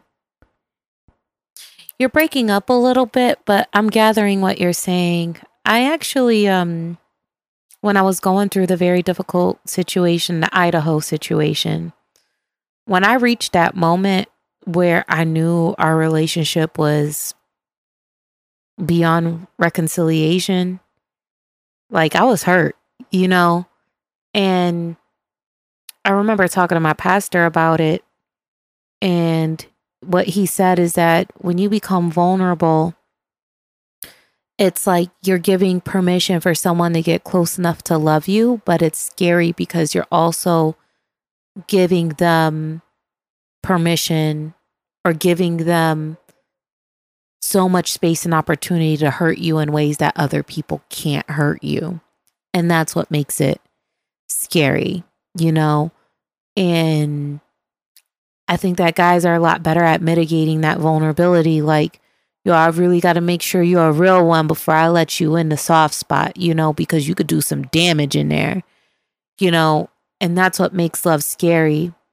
But for me, I obviously like to dive into things head first. And that's how I end up finding myself in these fucked up situations, because I'm not afraid of being vulnerable and I'm not afraid of loving, because I hold myself accountable to, my thing is like, I'm never going to really find out the maximum potential of this relationship if I don't give it my all. Yeah.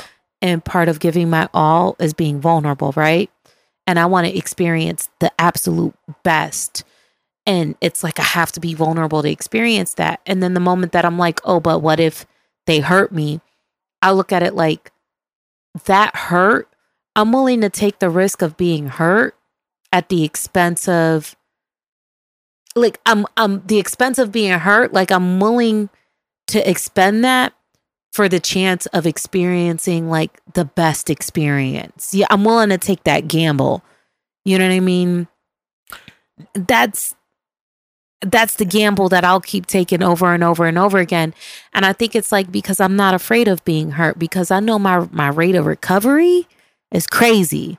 I know if a nigga hurts my feelings, or if someone betrays me, or like, I know that I'm willing to be like, okay, if I got to end it, I got to end it. If I got to move on and find somebody else, then that's what I'll do. Like, I know how to pick myself, dust myself off, and keep it pushing.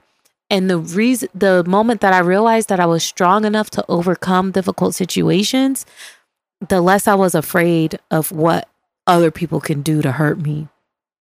Because I know that I can overcome anything. You know what I mean? I realize just now, because all of that I'm okay with. Like, I'm okay with being hurt. I'm okay with being vulnerable for the person that I anoint that power to, which has really only been, hurt in my adult life. There is this idea of the comparison with my kid's mom, but I was at a different age. We were young, and a lot of that worked because we had kids, and it stopped working because we had kids, because it was just the kids that were the glue. But I think that the reason why I don't want to do it, and it's just as figuring this out right now, is because of it. That pain makes me stop, and I don't like stopping. I like to be able to work on something. And I've decided long ago that I never let my negative feelings, I don't put negative into the work. So a lot of people will go, use your art to express yourself. And I don't think, I can't speak for all artists, because the art world is a very pretentious world where we just make up concepts and like we're master bullshitters. But the thing about art for me, all of it, when I'm working on it, that's what I'm working on. That's my focus. So it keeps me from thinking about other shit, because I have to focus on it. I have psychology that I put into the work that I make. So it's not like, oh, I'm feeling sad, I'm gonna go paint something that makes me feel sad. Like, no, I'm feeling sad, I'm going to go paint, because I'm not going to think about being sad. Working through my problems and not working on my problems. So when I'm sad like that, or down like that, or beat up by, I was hurt a lot of times because she was sad. I made her sad. And so I would come home and just like mope. I would sit around and I stop. I hate stopping. this whole weekend for the holiday, all this shit going on, it forced me to stop. I couldn't get shit done. I couldn't go work on nothing because I didn't want to fucking work on nothing because I'm down. I'm going through an You're emotion. breaking up. I didn't want to work on anything because I'm going through an emotional outbreak or whatever you call it. Yeah. Breakthrough. You need solitude. Yeah. And that sucks for me as a person that is considered a workaholic who loves to come up with a bunch of shit and keep working constantly. It sucks to have all this free time and use that free time being emotional. And that's why I think I don't like doing this. I don't want to do it again with someone new. Because I don't want to give them the power to make me stop. I'm okay with you making me feel bad. I'm okay with the emotions that come with that. I am not okay with stopping my life because I got to pick my shit back up. So I feel like when we kind of started this little piece of our conversation, like that you said you struggle with the vulnerability. So my thing is that if you don't have any fear and anxiety associated with what people can do once you let them in, then where is the struggle with the vulnerability? The struggle. Like, what is that rooted in? You know, that's what the therapist is going to be for, because I don't know. Because my thing is like, maybe you are subconsciously afraid of the damage that a person can do once you let them in and you don't realize it, because otherwise, if you're not afraid, then why not be more vulnerable? You know, I'll just end my like opinion on this note. I've been through some traumatic life experiences. You were just talking about the situation with your dad and just listening to the way people were talking about him, this, that, and the third. Like loneliness and stress and depression, like that shit's a killer, bro. And people should take it more seriously. And I used to be like really, really like chronically depressed back in the day, man. And I realized that my own loneliness was my own fault because I wasn't valuing the opportunities to connect with people. And once I started opening my life up to people, I noticed that it significantly changed my life. Not just from like, oh, I'm not lonely, but from a collaborative sense, and just knowing that you're not alone in life. It gives you a certain sense of comfort. Do you know what I mean? Not saying that you need those people, but I think that comfort is nice, you know, and to be able to provide that comfort to another person when they're in need is gratifying as well. But one thing's for sure is life is too short that to wait until you're at the end of your rope to realize you don't fucked up and you missed out on opportunities to connect with people. And that's one thing I don't take for granted. Don't nobody in this world owe us shit, and we don't owe anybody shit. But the moment that we elect and we decide to be there for one another, like that can make a piece of your life a little more beautiful, a little less stressful, a little less shitty. The world is shitty in itself, but it's like things become easier through teamwork and collaboration, and like you don't get that by being by yourself. You know what I mean? I'm not trying to toot my horn or my partner CL's horn, but I feel like you, myself, CO, like we've established some sort of friendship. You know what I mean? Like I consider you a friend. I do. I gotta play this music. Let me play this. I don't know if little violin. Let's cue the friendship music.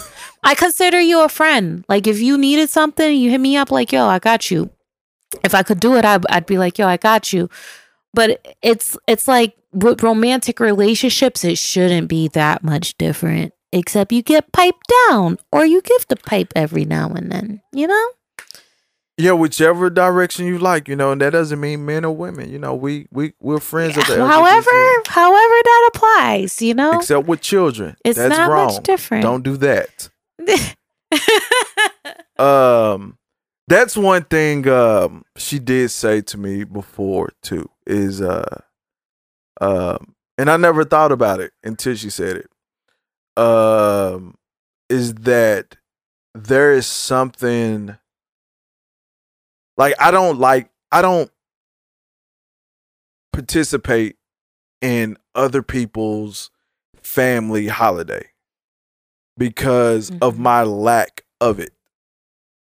And she said that you just want to be angry. You want to be upset because people want you around, but you choose not to come around. You as in me. So you just want to be upset. You don't want to feel that feeling with anyone else but the way that you want to feel it. And I never thought about that. Is that like that misery, that looming misery is something that I am mostly creating. Like, you know, sometimes you just want to feel bad.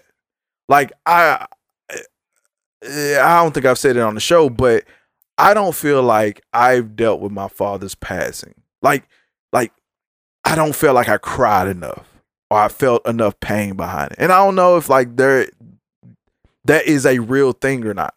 But because of that, it's like I want something to make me feel bad about it because so much was happening in that moment that I never got to stop. And because of the way that my mind works and the way just the way that my makeup is, once I'm past something, I'm kind of past it. Like it'll hit me now and then, but I'm past it because I don't like to stop. And you know, it would force me to stop. But at the same time, like I want to feel bad. My dad died. Like I don't have him anymore. But I don't like it's past now. Like I don't feel excitement about shit. I got a book. My book does. I just got a fucking royalty check for my book. My book came out, what, I don't know, 2015 or some shit like this. I've been collecting a royalty check off of a book I wrote that I barely even fucking talk about. Wi-Fi Rock Bottom, if you want to get it on Amazon or whatever. But everyone can't say that they collect a royalty check. I collect a royalty check from music still. This podcast does great numbers, relatively speaking. I sell this merch. People will just buy this shit. But I don't sit up and go, damn, you did a good job. I don't sit up and just like congratulate myself over shit. And it's just the way that my mind works. I always want something bigger. I didn't cry enough. I didn't do enough. I didn't work enough. I didn't do this enough. I can overwork on all this shit. And it's like, then it comes down to like the points where I'm supposed to feel something. And it's like, I don't want to do it. I'd rather be sad than happy. I think you need to be more human, be less robot. But I think that you know better than anyone else what is healthy for you. I don't. You know? Well, then. And that's I think it's okay to be more human and be less robot. You mentioned either you have a therapist or you're going to start seeing one? I got to get a new one. I got to find, yes, basically. I'm going to find a therapist, and I went to one many years ago. I got to find a new one and commit to it.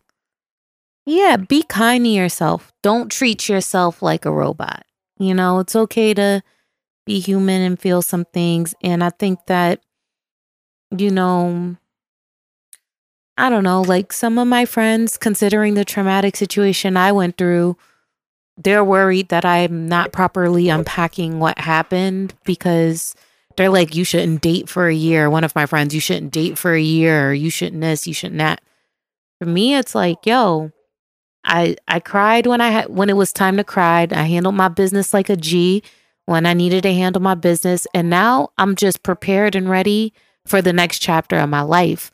I'm not going to put myself on pause so I can just soak and negative emotions and try to figure myself out. I don't need to figure shit out.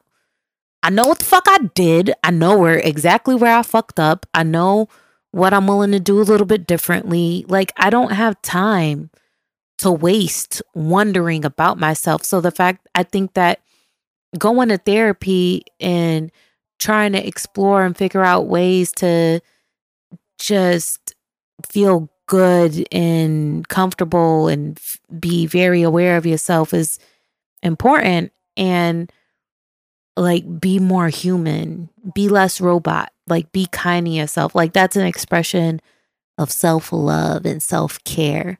And you might need a little bit of that, but you know best. Yeah, see, I am trying to get away from that. I don't know. You know what I mean? Like, I've been going along life like I did know. Like, no one could tell me shit. Like, I know me. Well, here's the thing. If you know what you've been doing is not working, right, then clearly we need to try the opposite of that. We know that at least. Yeah. Okay. I know. Okay. All right. You're right. I do know. What I'm saying? Like, you do know. Yeah.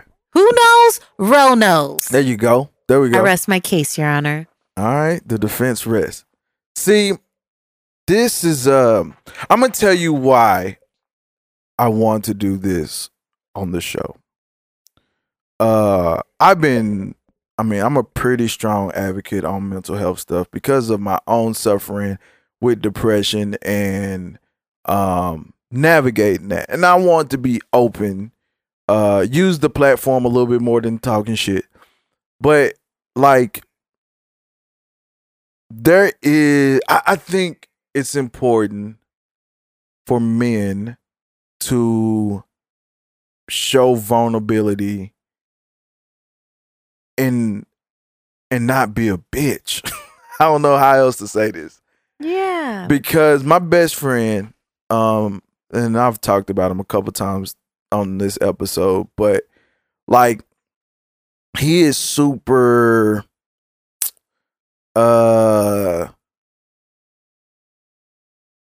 he's unchanging about a lot of shit, stubborn about a lot of shit. And so was I. And I'm constantly now, as we're older, challenge him and trying to put this pressure on him like, yo, stop doing this shit. Stop being self-sabotaging. Because I know when I'm self-sabotaging. But like I said about all this revelation that I just had, a lot of this came from like, yo, I thought I knew me. And largely I do, but I reached the place where it's like, I do a lot of fucking things great. But these things that is ultimately far more important than the things that I do great. I will always be able, I've been blessed with talent. I will always be able to paint. Or not paint. I always be able to create art and storytell. That's just in me. But I won't always be able to meet the person that's going to change my life. Or is going to assist in my life. Or is going to be the way my generation continues. Meaning my kids. Like, I won't always have that. And I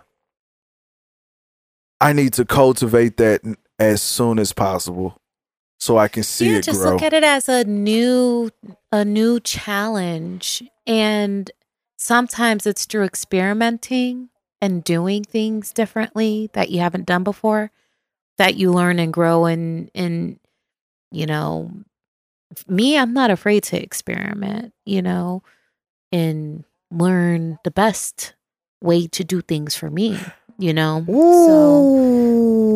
So see, I take risk in life all the time. I don't take risk on relationships. I'm learning a lot about me right now, honestly. Yeah, as long as you're not intentionally going out there and trying to hurt someone, like, you really just try to do things differently, because if you keep doing what you've been doing, you're going to keep getting what you've been getting. So just kind of try to grow comfortable with your relationships and trying to do things a little bit differently. If you've never surprised a woman with a bouquet of flowers before. Don't know if you've done that, but if you've never done it, try it. See how she responds. I did for her. I'm just saying, like, try to explore and try to do different things and kind of see how you feel about it and see if you like it. And, you know, just try different things, you know? Yeah. Yeah, that's, you know, how they say about old dogs. Can't teach old dogs new tricks. Yeah, but when you get sick of the old shit, you got to try new shit. Yeah. Don't quote me on that. Uh, Just don't try crack or meth. That's all I'm saying. Don't try meth, but you can read about meth at Wi-Fi Rock Bottom. Something about meth. You can find that on Amazon or wherever you you know, get books, hard copy and ebook, whatever you like. We got that for you. Oh boy. So yeah, Is that it? yeah. I think so. I think we were all over the place, but I think this was good. Nah, yeah, that's the point. I knew it would be because I was like, I just want to talk about the shit. I just wanted to talk about it because, you know, it's the holidays. The holidays is is one of the major points of the year where a lot of people deal with. You know what you should do? You should take a couple days to fly out to Tampa and allow me and Zio to show you a good time. Man, I thought you was finna say some cake was about to get clapped. Oh, what? What? Not that kind of good time. Jeez. Look at you, already taking it too far. Now that's where you fucked up. See, shit. That's how, you know, I'm still a Negro. You know what I'm saying? You know, backs get busted. Look at that Negro right there. Hey, shit. But yeah, it was good. I do want people to go over to listen to Zio and Rome podcast. It's easy to find. XIO. Well, actually, at this point, just look at the fucking comments. If you listen to a podcast, you're familiar with how podcasts work at this point. I'm sorry. Like, thank you for having me on, and thank you for your continuous support of our show. We really appreciate it. Hey, man, we got to get to this baggage claim. So, you know, we got to win here. Too many episodes at this point. 118 is the next one. Are y'all still doing seasons? Yeah, we're in season 10. I can't. Uninterrupted. There was like one point, and then you did like a 15-minute episode. Like, we got that episode in, though. Oh, yeah. I was in Texas. But yeah, I was in Texas, and yeah, but I made sure to do it though. Go ahead and give the people the info. You know how this go. Yo, my name's Rome with Zio and Rome. XIOANDROME. You can follow us on any social media platform. My individual handle on Instagram is Mother Rome, MOTHAROME. And yeah. Thank you guys for rocking with us. I appreciate the listeners that, you know, find us through your joint and come through and show love. So thank you. For Shizno.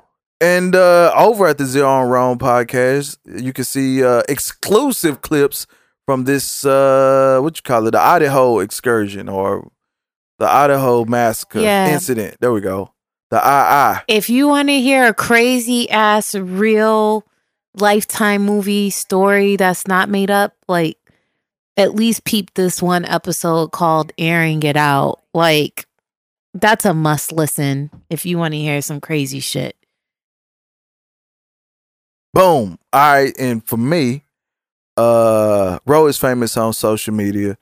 KindofFamousPod.com. People collectors get those. And before I go too far, if you are another person who deals with sad, seasonal depression, things like this, man, you got to stick with it. I'm not going to tell you it gets better because I know it won't feel that way. So just kick it in there, man. Just stick with it. Keep working through the year. I know some of y'all may be without family. If you're in school, sometimes it's hard to get home. If you gotta work, you work on that road, all that kind of shit. It might be difficult. Stick with it. Don't get too far down. If so, you could do like me and just lay in the fucking bed, pull over in the truck, just sit in the back, chill. But you gotta make sure you get that shit dropped off, because you don't want, fucking Department of Transportation might get to you. But get your rest in, log your hours. But it's difficult. I understand, I get it. I'm not gonna tell you go drink nothing, go have a good time, none of that shit, because I know it don't really mean much. But just stick with the shit. You hear me? I come on this bitch all the time, talk about how down I am, how hard this shit can get. And it's gonna get harder for me. Christmas is coming up. I'm sure closer I get to Christmas, the more I'm going to be down about my father. People keep calling and asking if I'm gonna show up to this, if I'm gonna show up to that. All of that to go along with the depression I already have. But I'm sticking with the shit. I'm sticking with the shit. You heard me talk about going to therapy. I'm going to do the shit. And you can hold me accountable. If you want to keep me accountable, feel free to email me, kindofamouspod@gmail.com, or hit me up on social row is famous. And until next time, Why the hell tell you about I'm myself. kinda famous? Who the hell she know? Boom.